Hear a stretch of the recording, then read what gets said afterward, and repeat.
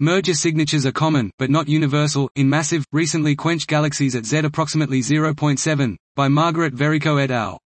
We present visual classifications of merger-induced tidal disturbances in 143 m approximately 10 to the power of 11 m post-starburst galaxies at Z approximately 0.7 identified in the squiggle sample.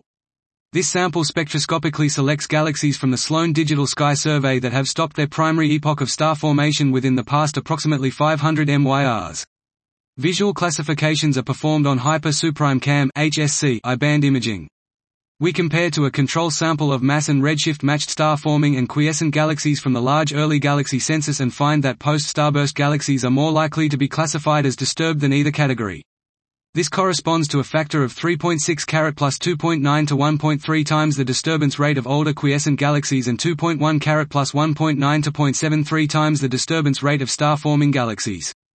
Assuming tidal features persist for is less than or equal to 500 μ, this suggests merging is coincident with quenching in a significant fraction of these post-starbursts. Galaxies with tidal disturbances are younger on average than undisturbed post-starburst galaxies in our sample, suggesting tidal features from a major merger may have faded over time. This may be exacerbated by the fact that, on average, the undisturbed subset is fainter, rendering low surface brightness tidal features harder to identify. However, the presence of 10 young is less than or equal to 150 μ since quenching undisturbed galaxies suggests that major mergers are not the only fast physical mechanism that shut down the primary epoch of star formation in massive galaxies at intermediate redshift.